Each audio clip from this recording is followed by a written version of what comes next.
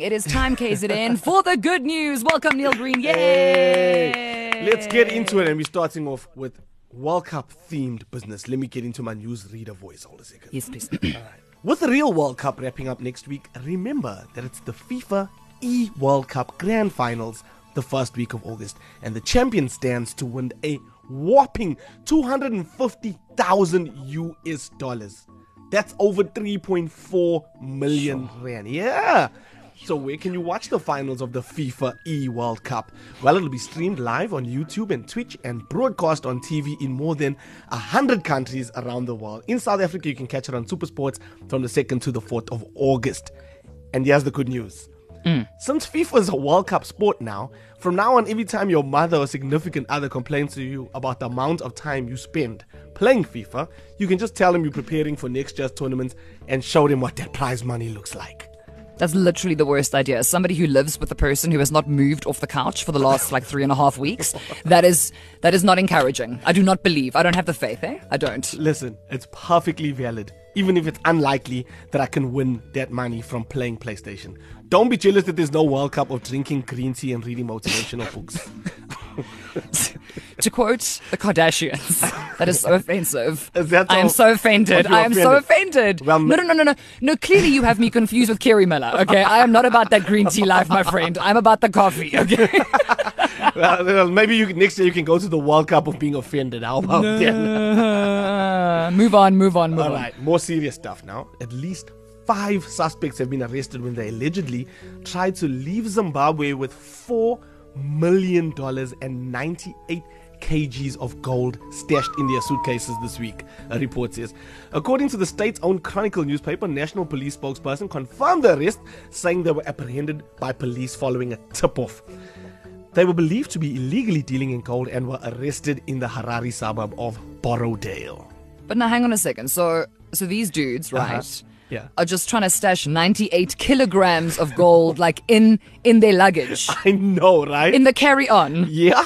Okay, but now, so if you've ever taken a trip here locally, you know. I mean, if it's literally, so your max is 23 kilograms of luggage, okay? That's right. And if you even so much as 23.1, that lady behind the counter there at SAA is going to make you unpack your whole bag. She does There's not your play. panties and your jerseys all on the floor. So I mean, how would it cost more just in the overweight charges to get the 98 kilograms on there? I know, but Stacey, I know that this is called Here's the Good News. And I suppose it is good news that criminals were caught, but I won't lie. I'm worried about what this means for our economy, The fact that this 98 kgs of gold didn't make it to South Africa. You mean the South African economy? No. Our economy. Sydenham, Wentworth, Phoenix. Imagine what a gold tooth is in the cost now. Or like a Playboy bunny nose ring. Killing us out here. But streets are rough, guys. Streets are very, very now, rough. Yeah. Oh, finally, this site. I don't know if you knew about the site. I didn't know about the site until I read this. But anyway, the site, thepresidency.gov.za, was hacked by unknown people on Saturday morning. Did you know that the president has his own website? No. I didn't know this until now. I feel like we should have known that, actually. I know. Yes, I totally knew that. I knew that. Anyway, so the president of South Africa's website was hacked, right? And users were trying to access the site. I don't know who these users are, but anyway, where statements from the South African presidency can be found. When you logged in there, you were greeted by a notice saying, "Hacked by black team. Sahara is Moroccan and Morocco is your lord."